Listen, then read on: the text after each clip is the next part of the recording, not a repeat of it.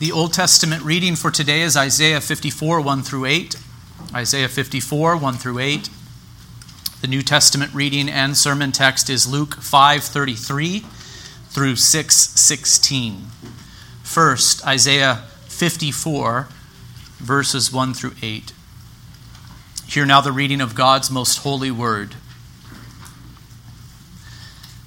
Sing, O barren one who did not bear. Break forth into singing and cry aloud, you who have not been in labor. For the children of the desolate one will be more than the children of her who is married, says the Lord. Enlarge the place of your tent, and let the curtains of your habitations be stretched out. Do not hold back. Lengthen your cords and strengthen your stakes, for you will spread abroad to the right and to the left, and your offspring will possess the nations and will people the desolate cities. Fear not, for you will not be ashamed. Be not confounded, for you will not be disgraced. For you will forget the shame of your youth, and the reproach of your widowhood you will remember no more.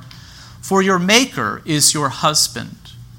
The Lord of hosts is his name, and the Holy One of Israel is your Redeemer. The God of the whole earth he is called. For the Lord has called you like a wife deserted and grieved in spirit, like a wife of youth when she is cast off, says your God. For a brief moment I deserted you, but with great compassion I will gather you.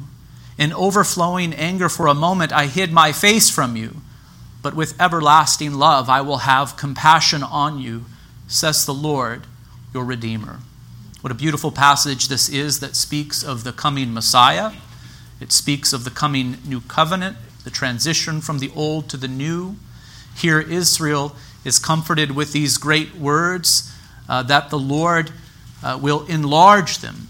He will enlarge them to the ends of the earth. He will make the nations their inheritance. The Lord will enlarge them. He will redeem them. He will be as a husband to them. He will betroth himself to them. This he has done through Christ Jesus the Lord. Let us go now to the New Testament reading, Luke 5:33 through 6:16.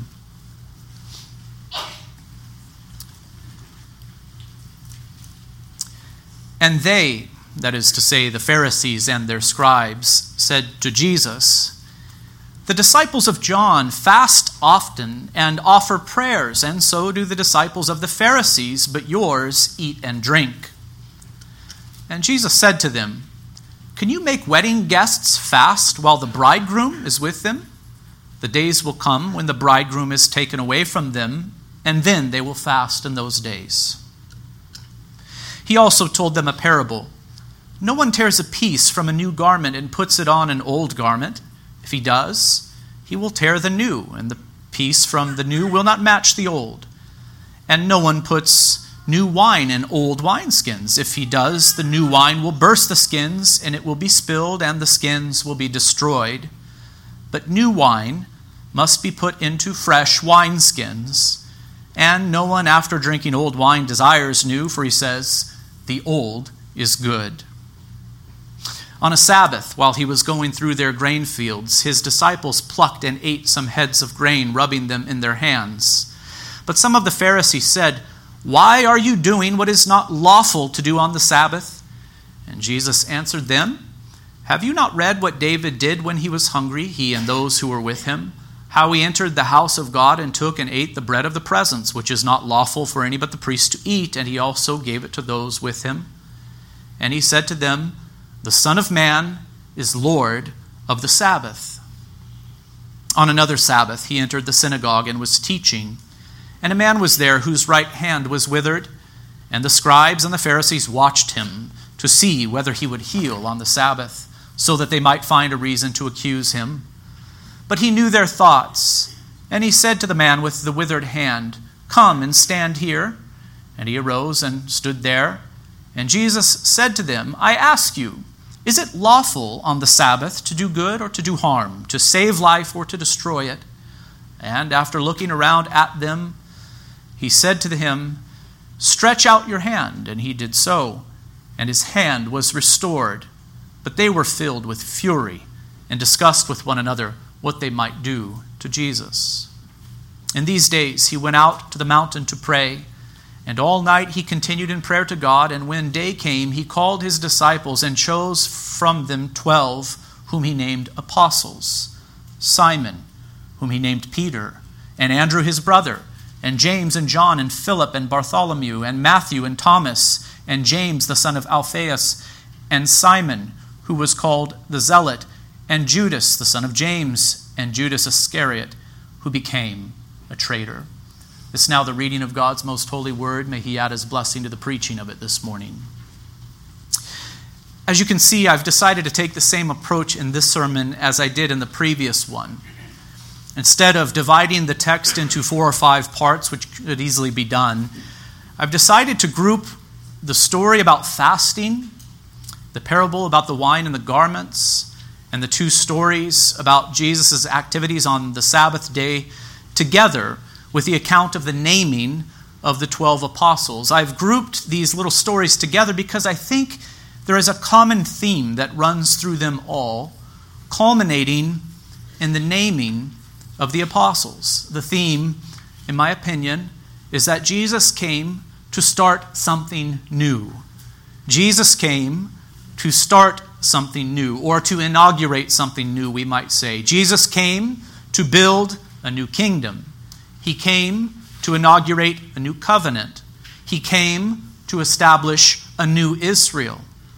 Those who were tempted to hold on to old customs, saying, "The old is good," see Luke 5:39, are here challenged by Jesus, and they are warned about this.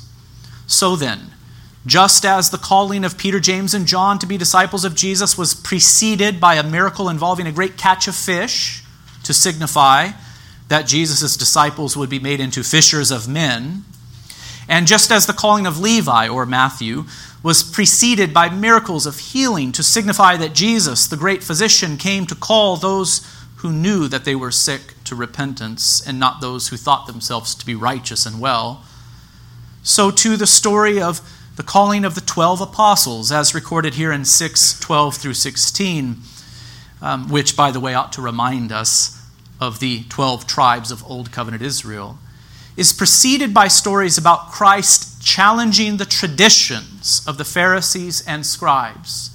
And why do these stories precede the calling of the 12 apostles, which should remind us of the 12 tribes of Israel? Well, I think here Jesus is saying, I have come to do a new thing.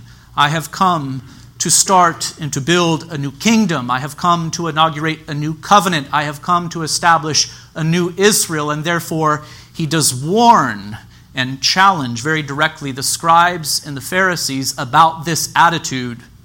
They were prone to say, the old is good.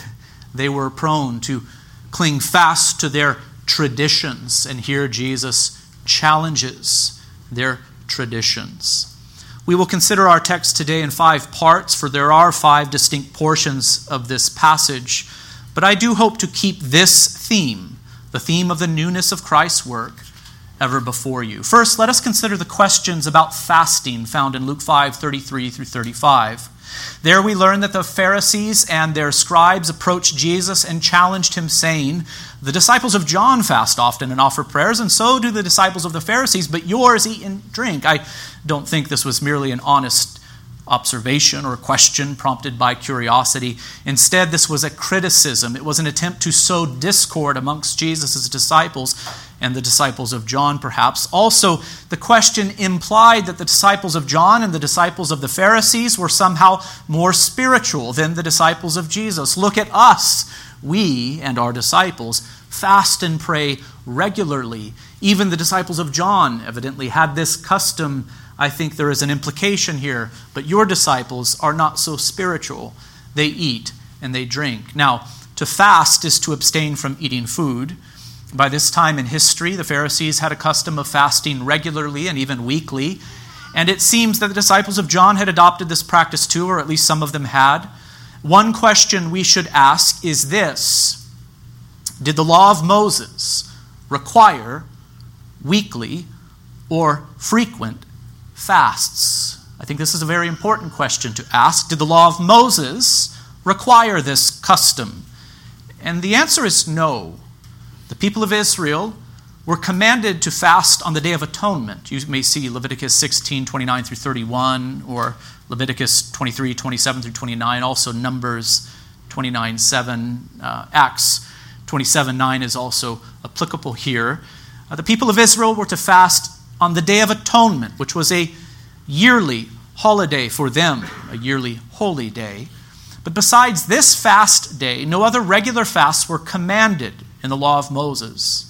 The people would fast and pray in times of difficulty or affliction, and in this way they would humble themselves and seek the Lord as occasion would require. But the law did not require set fast days for the people of Israel beyond the Day of Atonement. The law did not say, "Thou shalt fast weekly," on Thursdays, for example. And this fact is significant, for it shows that the Pharisees did not criticize Jesus for failing to obey the law of Moses, but for failing to conform to their man-made tradition. This is a very important distinction to keep in mind, not only here in this portion of the text, but in the stories that follow. The Pharisees and the scribes criticized Jesus and his disciples not for breaking the law of Moses, but for failing to conform themselves to their man-made traditions. The Pharisees, and apparently these disciples of John, had this custom. They fasted and prayed often and regularly. And I suppose we might look at them and say, well, that is good for them. Certainly God's people are free to fast and pray as often as they see fit. But that is not what we are dealing with here. In this instance, the Pharisees looked condemningly upon Jesus and his disciples because they did not follow their established custom. This, by the way, is a tendency that we must guard against. Human beings in general, and perhaps especially those who are religious, tend to want others to conform to their customs. And here is why it is so important for us to distinguish between God's law, which he has revealed to us, and human custom. We must know God's law, what it is and what it requires. And we must have the ability to distinguish between God's law, what God's law says to us, and human custom. Should we exhort one another to live in obedience to God's law? What's the answer to that question, brothers and sisters? Yes, of course. We should encourage and exhort one another to obey God's law. And if any who names the name of Christ is sinning against God's law, violating God's law, indeed it is right for another brother or sister to say to them, turn from that sin, friend. For God has said, thou shalt not. Or God has said, thou shalt do this or that thing. And so we should strive to obey God's law, and we should encourage one another to obey God's law. But should we insist that others follow our customs or our traditions? We must say no. In matters of custom or tradition, we must leave room for liberty of conscience. We must leave men free to follow their conscience in these things. Jesus' response to his critics is very interesting. There's a lot of meaning packed into it, in fact. He said to them, "Can you make wedding guests fast while the bridegroom is with them? The days will come when the bridegroom is taken away from them, and then they will fast in those days." What an interesting response to this criticism.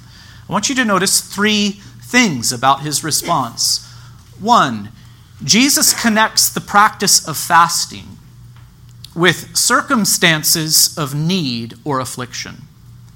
So just as it would be inappropriate for wedding guests to fast at a wedding celebration, can you imagine that? Think of it. Can you picture a wedding celebration? Either the kinds that they had back in Jesus' day or the kinds that we have today. I mean, imagine a wedding celebration. Would it be fitting? Would it be appropriate for the guests of the bride and the groom to sit there and to fast and to refuse to eat the great feast that is set before them? Would it be good for them to sit there and to afflict themselves in this way and even to mourn in this moment? No, it would be a most inappropriate thing for For this would be a time for us to celebrate, to feast with one another, to rejoice together. And so Jesus is drawing the attention of the scribes and the Pharisees to this obvious fact. It is not appropriate for wedding guests to fast at a wedding reception. Neither is it fitting for people to fast during good times in general. When things are going well, fasting is not necessarily appropriate for that, you see. That is the general principle that Jesus brings forward here in his reply. God's people are to fast and pray, though, when there is some threat or need. They are to fast when they are afflicted in some way. It has already been noticed that the law of Moses required Old Covenant Israel to fast on the Day of Atonement. The text actually says that they were to afflict themselves on this day. That is the language that is used in the Old Testament. They were to afflict themselves. Why? Because it was an acknowledgement of their sin and of their need for their sins to be atoned for. On this day, they were to give special attention for this great need. They were to remember their sins. They were to remember their need for a Redeemer, someone who would atone for their sins. Now, why don't we observe the Day of Atonement under the New Covenant? And why don't we afflict ourselves on that day as the people of God under the Old Covenant did? Answer, because atonement has been made for our sins by Jesus the Messiah. So the people of old would fast yearly on the Day of Atonement to remember their need for atonement and to pray that the Lord would provide for their need, that the Lord would send the Messiah, the Redeemer.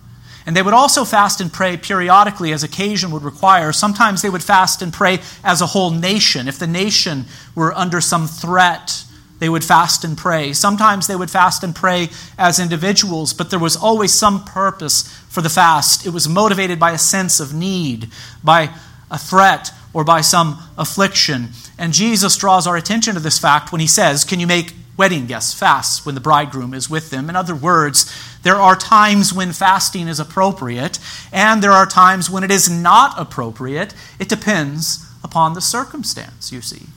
And so his response tells us something about fasting and the appropriateness of it.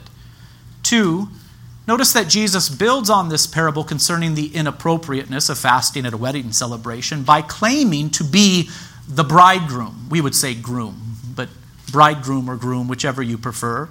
Here in this text, Christ claims to be the bridegroom.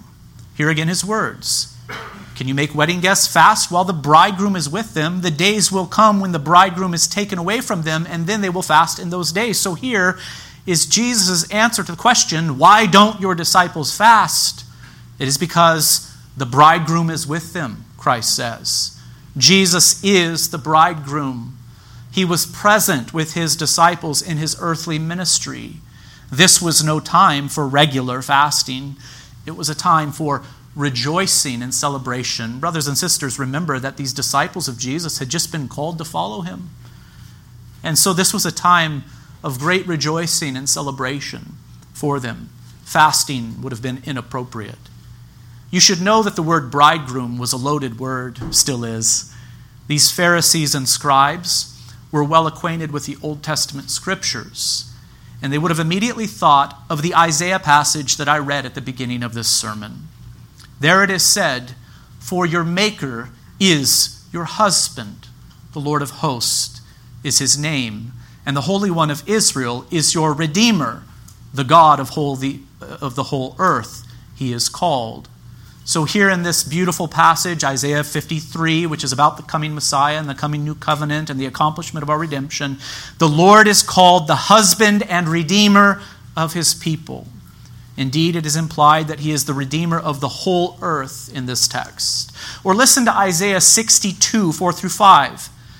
There the Lord speaks to his people saying, you shall no more be termed forsaken, and your land shall no more be termed desolate, but you shall be called, my delight is in her, and your land married. For the Lord delights in you, and your land shall be married. For as a young man marries a young woman, so shall your sons marry you. And as the bridegroom rejoices over the bride, so shall your God rejoice over you. This is a marvelous prophecy concerning the coming Messiah, concerning the accomplishment of our redemption, concerning the coming new covenant. We may see all of these themes here in this passage. And what is it said except that God himself will rejoice over his people just as a bridegroom rejoices over his bride? Or consider Hosea 2:16 through 20. And in that day, declares the Lord, you will call me my husband, and I will make for them a covenant on that day. We know this is the new covenant, the covenant of grace. And I will abolish the bow, the sword, and war from the land, and I will make you lie down in safety. By the way, I can't help myself here. This talk of abolishing the bow, the sword, and the war from the land, it will find its ultimate fulfillment in the new heavens and earth, of course. But I think there is something here about the nature of the new covenant as well. The old covenant was made with the nation of Israel, and the nation of Israel was often at war. But under the new covenant, the covenant is made with God's people, not a nation, but people called out of the nations to follow the Lord. And we are not a people at war, brothers and sisters. We are called to be at peace, you see. There is a distinction here between the nations of this earth and the church and the state. We do not wield the sword, and I think there is something about that in this Hosea passage which reveals the nature of the new covenant of which we are partakers. But now back to the text, and I hope I have not distracted from the point. The Lord says, and I will betroth you to me forever. I will betroth you to me forever. I will betroth you to me in righteousness and in justice, in steadfast love and in mercy. I will betroth you to me in faithfulness, and you shall know the Lord. So, what the Lord would do under the new covenant and through the Messiah is marry his people. And do we not call the church the bride of Christ? Is Christ not indeed the bridegroom? He claims to be the bridegroom in the passage that we are considering today. And he says to the Pharisees and scribes, just as it would not be appropriate for people to fast at a wedding celebration when the bridegroom is present, neither is it appropriate for my disciples to fast now, for here they have been called to follow me, and I am the bridegroom. Here Jesus, by using this term, was claiming to be the Lord, the Redeemer, the bridegroom, and the husband of God's people. He was claiming to be the one who had come to accomplish our redemption, to enter into a new covenant, and to be the husband of God's redeemed. So the question is, why didn't Jesus' disciples fast in the way that the Pharisees did? Answer, because they were with the bridegroom. This was a time not for mourning, not for affliction, but for celebration. And the third thing to notice about Jesus' response is that he spoke of a time when the bridegroom would be taken away. The days will come when the bridegroom is taken away from them, and then they will fast in those days, he said.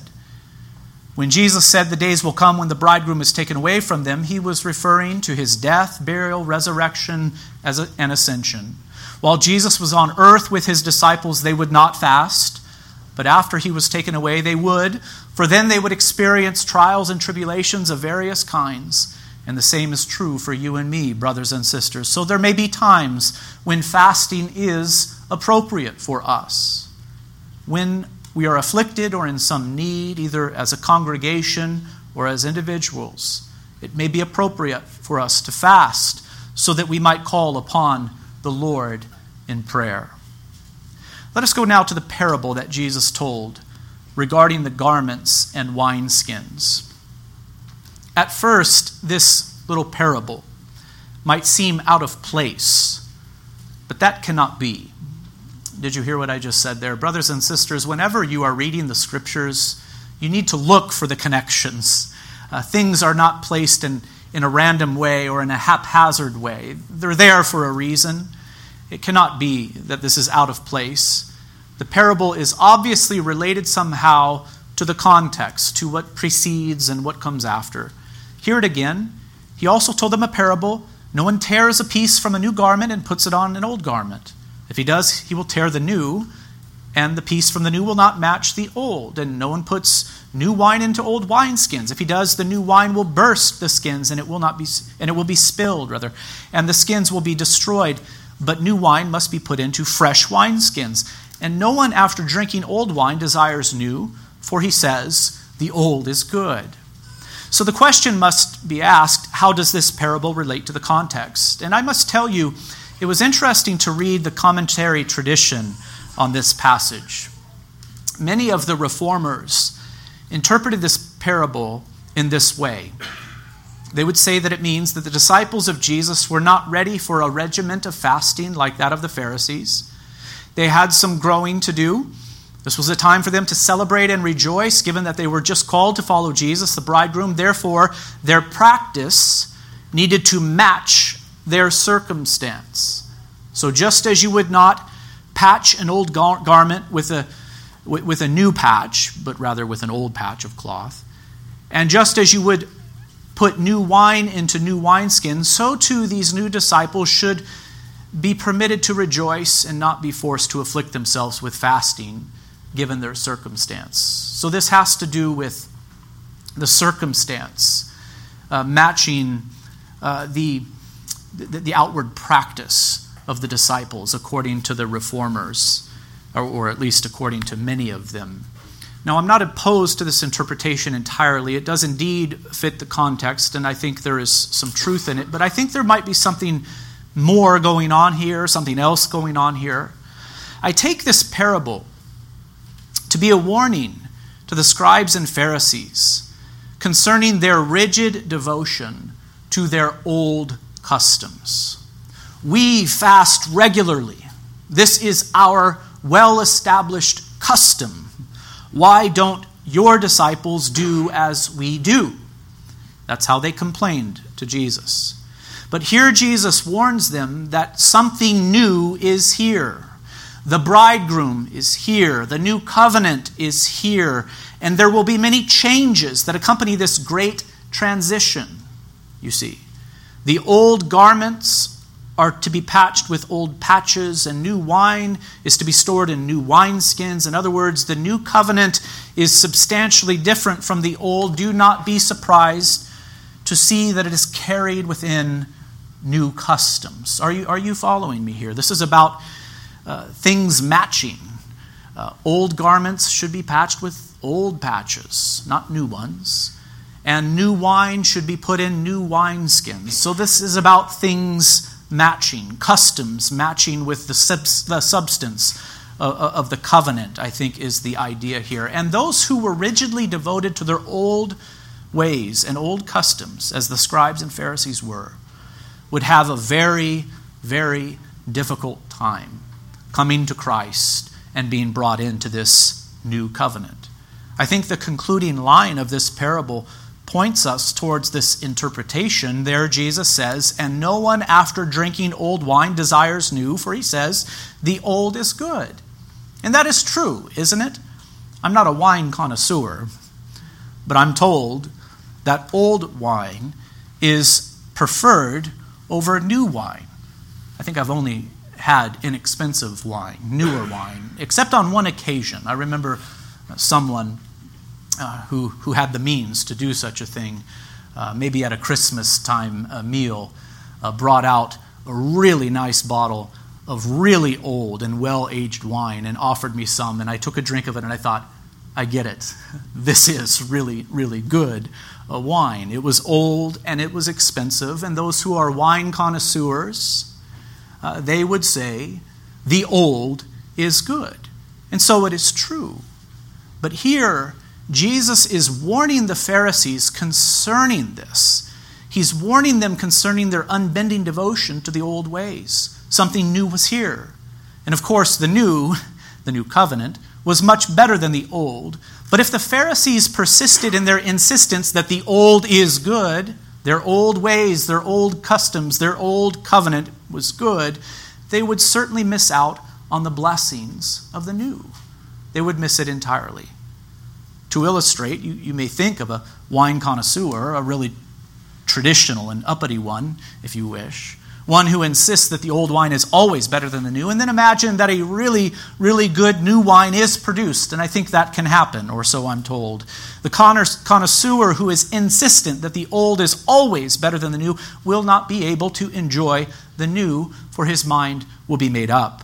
He's too devoted to his traditions. He's too stuck in his ways to appreciate the good thing that is right in front of him.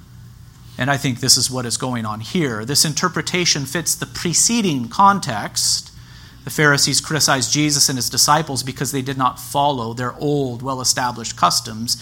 And Jesus explains that his disciples do not fast because this time was a time for rejoicing. For he is the bridegroom of whom the prophets spoke. He is the bridegroom who has come to accomplish redemption. He is the bridegroom who has come to establish a new covenant. And then he warns them about being so committed to their old customs and ways that they are unable to see the goodness, the exceeding goodness of the new thing that was right before them. And this interpretation that I am here giving you also fits with the stories that follow. For Jesus goes on to challenge the old customs of the Pharisees. Look with me now at Luke 6, 1 through 5. Here Jesus challenges the customs of the Pharisees regarding Sabbath observance. Notice, I did not say that Jesus here challenges the law of Moses regarding Sabbath observance, but the customs of the Pharisees regarding Sabbath observance. Can you see the difference between the two things? Jesus is not here challenging the law of Moses. He is not here challenging the moral law of God, as summarized in the Ten Commandments. He is not even here challenging the ceremonial laws of Moses, for he did live under the Mosaic covenant. But he is here challenging the customs or traditions or opinions of the Pharisees. And these are two very different things, and we must distinguish between them lest we slip into error. Luke 6:1 says, on a Sabbath, and in those days the Sabbath day was observed on Saturday, as it had been from the creation of the world to the resurrection of Christ. On a Sabbath, while he was going through the grain fields, his disciples plucked and ate some heads of grain, rubbing them in their hands. But some of the Pharisees said, "Why are you doing what is not lawful to do on the Sabbath?" And Jesus answered them, "Have you not read what David did when he was hungry, he and those who were with him? How he entered into the house of God and took and ate the bread of the presence, which is not lawful for any but the priest to eat. And he also gave it to those with him. And he said to them, the Son of Man," he is here referring to himself, "is Lord of the Sabbath." Now, the thing to notice is that the Pharisees accused Jesus of doing something unlawful. Notice that word. They accused him of doing something unlawful. In other words, they accused him of breaking what the law of Moses said about the Sabbath. But I have a question for you. Did Jesus break the law of Moses? Did he break the law of Moses as he and his disciples walked through the grain fields and plucked heads of grain to eat and to nourish themselves in this way? Answer, no. Certainly, he did not violate the law of Moses. If he had violated the law of Moses at all, even in the smallest way, then he would have been a sinner. He would have been a lawbreaker. As I have already said, Jesus lived under the moral law, as we all do, but he also lived under the ceremonial and civil laws of Old Covenant Israel because he was born under the Old Covenant and in Old Covenant Israel. He was born under Moses. So he did not violate the law of Moses as he walked with his disciples through the grain fields and plucked heads of grain. What then is going on here? Well, the answer is that Jesus did not break the law of Moses, but he did break the traditions and opinions of the Pharisees. And as I've said before, these are two very different things. Did the law of Moses command Old Covenant Israel to rest from work and assemble for worship on the Sabbath day? Yes, it did. Did the law of Moses also contain strict civil laws that commanded that Sabbath breakers be punished even with death? Yes, it did. But did the law of Moses forbid the poor and hungry from plucking grain on the Sabbath to satiate their hunger? It seems that the answer to this question is no. Certainly a farmer was not to plow or harvest his field on the Sabbath day. You may see Exodus 34:21 for a text about that. And although harvesting grain, we might say for profit, and plucking grain for personal sustenance might look like similar activities, they are in fact very different activities. The law of Moses forbids plowing and harvesting on the Sabbath day, but the Pharisees had a tradition or an opinion that went beyond this, forbidding even the poor from gleaning from the fields. This, by the way, was a gracious provision that was made for the poor under the law, and you may see Leviticus 23:22, Deuteronomy 24:21, and Ruth 1 through 23, to learn more about this gracious provision that was made for the poor. The farmers in Old Covenant Israel were told to leave some extra for the poor, so that the poor might come and take some of the grain for themselves to satiate their hunger. And Jesus and his disciples were poor, and they wandered through the grain fields on the Sabbath day and took some grain and began to eat it because they were hungry. The Pharisees were very concerned that the law of Moses be obeyed. And who can blame them for this?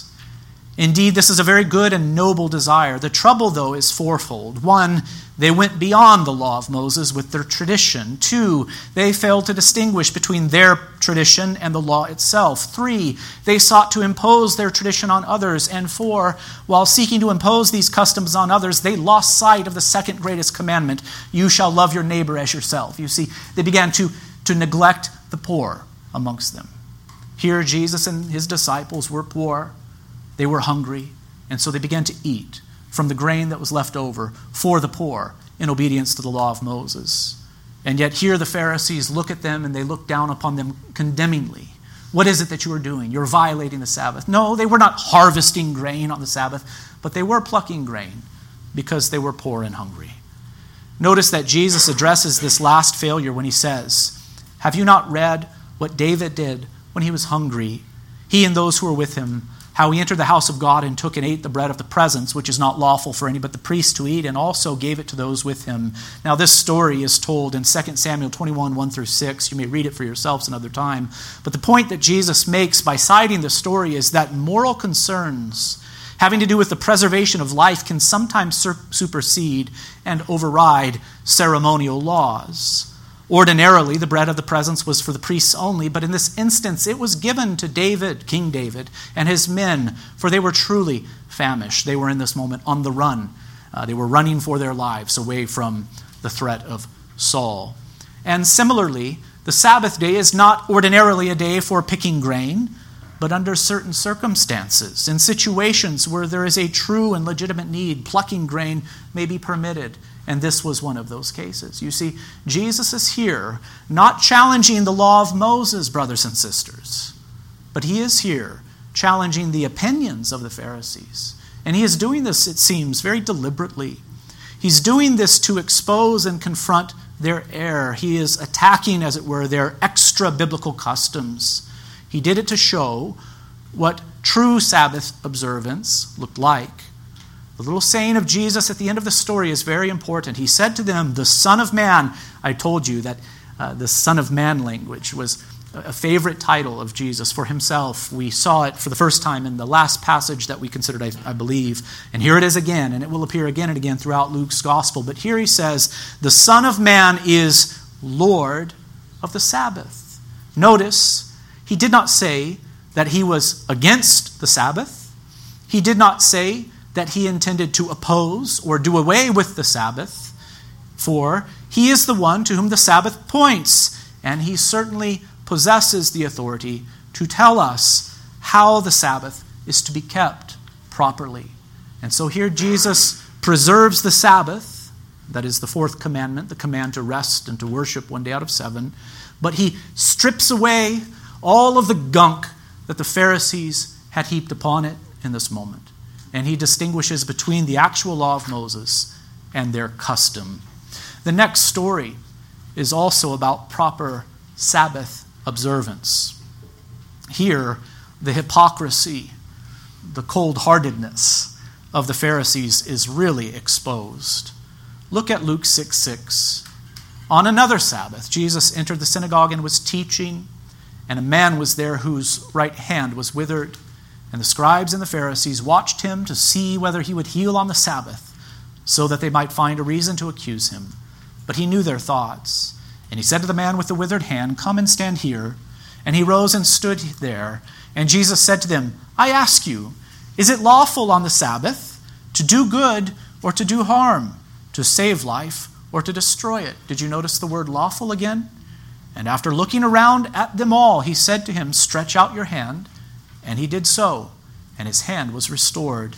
But they were filled with fury and discussed with one another what they might do to Jesus. So here in this story, we again see the opinions of the scribes and Pharisees pitted against the law of Moses. In their opinion, and what a sad opinion this was, in their opinion, it was unlawful to heal on the Sabbath. Healing, in their estimation, was work. And so they watched Jesus to see if he would do this unlawful thing. And again, Jesus challenged them very deliberately. He knew their thoughts, the text says. And so he did the very thing that they were concerned about. He called the man over to him, and once he was there, he looked around at the scribes and Pharisees and said, "I ask you, is it lawful on the Sabbath to do good or harm, to save life or to destroy it?" And I do wonder how long he paused. Do you know what I mean? He calls the man forward. He asks the question, and I think he paused for a long time, just to allow the scribes and the Pharisees and all who were there present with them to soak and squirm in their shame. What could they say? No, the Sabbath is not a day for doing good. It is not a day to preserve life. They knew this wasn't true. And so I believe they remained silent. And then Jesus healed the man. 1, for the good of the man.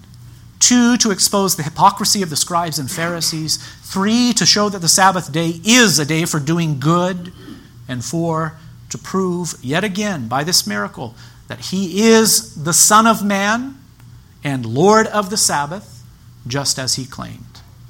You see, this is a story about Jesus challenging not the law of Moses, but the customs of the scribes and Pharisees. They had their traditions. They had their opinions. They fasted weekly. They kept the Sabbath day by going beyond what the law required. And as they considered Jesus and his teaching, they were tempted to say, "No, thank you. The old way is good."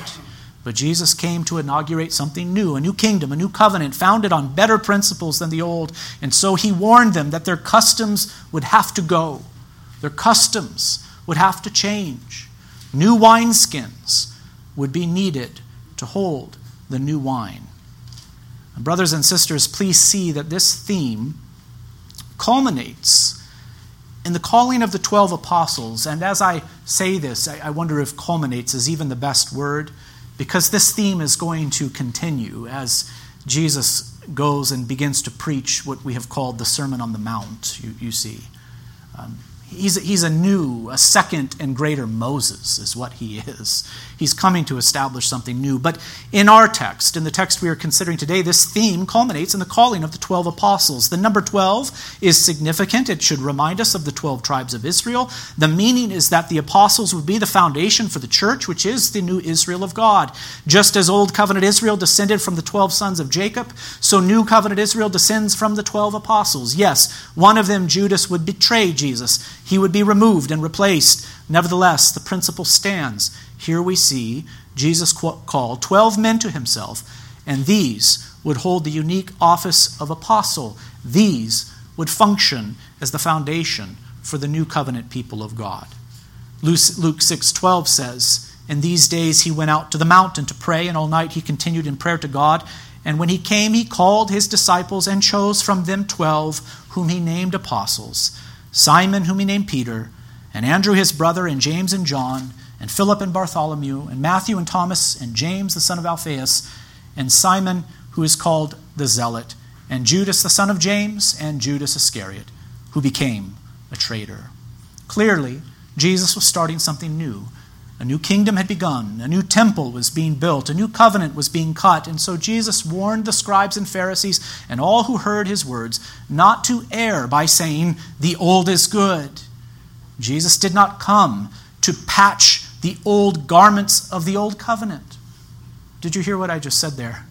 He did not come to patch the old garments of the old covenant. He was not this kind of reformer. He did not come to straighten Israel out and to clean things up, but to preserve the old. No, he looked at the old garments of the old covenant, and he said, they have served their purpose. They have served their purpose, and it's time for them to go. A new covenant is here. The old must go. And the new wine of the new covenant would need to be kept in new wineskins. Customs would have to change. The civil and ceremonial laws of the old Mosaic covenant would be abrogated. And certainly the man-made traditions of the scribes and Pharisees would have to go. And so Jesus warned them with his words, and by his actions he began to challenge their false doctrine, and this only aggravated them all the more, and so they sought to do him harm. I'd like to move this sermon towards a conclusion now by offering a few reflections on this text. One, this text should move us, brothers and sisters, to clearly distinguish in our minds and hearts between God's law and human tradition. We are no longer bound by the civil and ceremonial laws of Old Covenant Israel. We may learn things from them, yes, but we are not under them. But we still must distinguish between the moral law of God and human tradition, lest we fall into the error of the Pharisees. And as I say this, I do not mean to suggest that we should in any way neglect God's law. God has revealed his moral law. He has revealed it in nature and even more clearly in Scripture. Indeed, it is true the moral law of God is summarily comprehended in the Ten Commandments. Christians should care deeply about obeying God's commandments, for Christ has said, "If you love me, you will keep my commandments." And no, do not believe the lie that the commandments of Jesus are different from the commandments of God as revealed in the Ten Commandments. No, the moral law of God is also the law of Christ. And yes, this even includes the fourth of the Ten Commandments, which has to do with the time that is to be set aside for worship.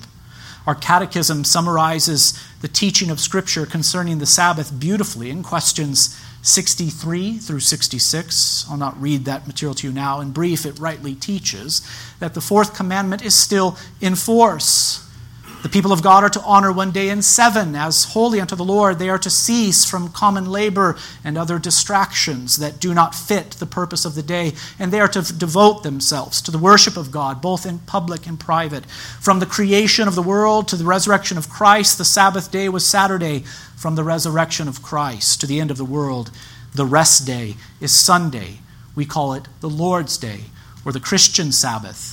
The day has changed, brothers and sisters, because Christ inaugurated a new creation when he rose from the dead. So just as the first Sabbath was a memorial to the first creation, just as the first Sabbath was a memorial to the redemption that God worked for Old Covenant Israel to bring them out of Egyptian bondage, so too the Christian Sabbath, the first day Sabbath, is a memorial to the new creation that Christ has brought in through his life, death, burial, and resurrection, and to the much greater act of redemption that he's accomplished for us by redeeming us from the kingdom of darkness itself and from the fear of death and from the pains of hell forever. There is still a Sabbath keeping for the people of God according to the book of Hebrews. And so, yes, we are to be concerned to obey God's moral law, and this includes the fourth commandment, which has to do with the time for the worship of God. The moral law contained within the Ten Commandments are binding on us. Christians should be concerned to obey them, not to be justified by keeping them or to earn God's favor.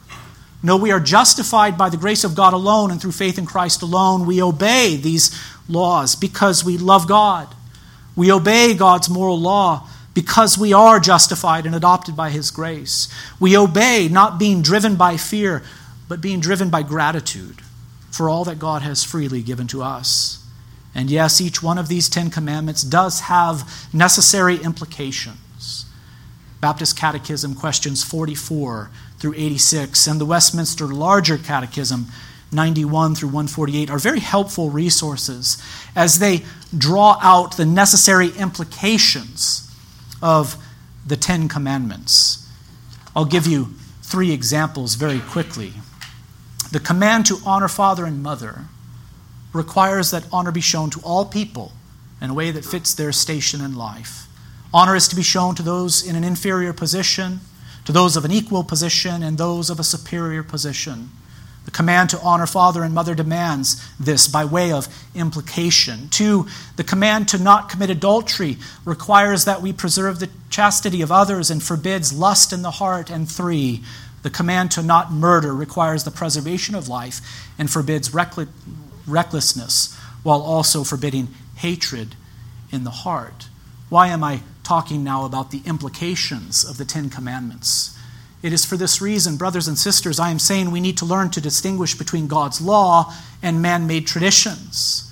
And when we consider God's law, we must not only obey the 10 Commandments in an external way, but we also must obey the necessary implications of the 10 Commandments that are obvious to all, I think, if pressed, but they're also contained within the Holy Scriptures themselves. The point that I'm attempting to make in brief is that we must know God's law, what it requires and what it forbids. We must know God's law so that we might strive to keep it, and we must know God's law so that we can distinguish between law and traditions, opinions, and customs. God's law is binding on us, but the traditions of man are not. Sometimes the traditions of man can in fact be very damaging, even to the gospel of Jesus Christ. Is it your custom, for example, to read Scripture and pray at a certain time of the day? Is it your custom to eat certain foods, drink certain drinks, and abstain from others? Is it your custom to dress in a particular way? Well, that is all good for you. But if these customs of yours are not commanded in Scripture, then you must not impose them on others. So that is the first point of application that I have for you. 2, as we seek to keep God's law, let us not forget that the summary of God's moral law is love. Law-keeping, really and truly, is not about rule following, but love. One time a lawyer asked Jesus a question to test him. He said, "Teacher, which is the great commandment in the law?" And Jesus said to him, "You shall love the Lord your God with all your heart and with all your soul and with all your mind. This is the great and first commandment. And a second is like it. You shall love your neighbor as yourself. On these 2 commandments depend all the law and the prophets." That is Matthew 22, 35 through 40. Not only did the Pharisees, who criticized Jesus, err in that they added to God's law and imposed their traditions on others, but these traditions they developed were also unloving. They were so concerned to guard against Sabbath breaking, for example, that they developed traditions that hindered people from doing good to others on the Sabbath day. And how sad that was. The poor were not permitted, in their opinion, to glean from the fields to satiate their hunger. And they would even ask Jesus to refrain from healing a man with a withered hand on the Sabbath day. So let us be sure to obey God's law with love in our hearts for God and our fellow man. 3, let us contemplate the abundant goodness of the new covenant when compared to the relative goodness of the old. The new covenant, brothers and sisters, is much better than the old because it actually reconciles sinners to God. Jesus is the mediator of the new covenant, and he is our Redeemer. He is the bridegroom of God's covenant people. The old covenant was good. It served its divinely ordained purpose for a time, but it was designed to give way to the new. The old covenant could not reconcile sinners to God and open the way up for them into the heavenly place. But the new covenant does. The way has been opened up through Christ's broken body and shed blood. And so let us contemplate it, brothers and sisters, and may we be moved to greater faith, love, and devotion to our great God and Savior, Jesus Christ. Let us bow together for a word of prayer. Father in heaven, I pray that you would help us as your people to love you more dearly and also to love one another. May we look to Christ, our bridegroom, and may we rejoice in him.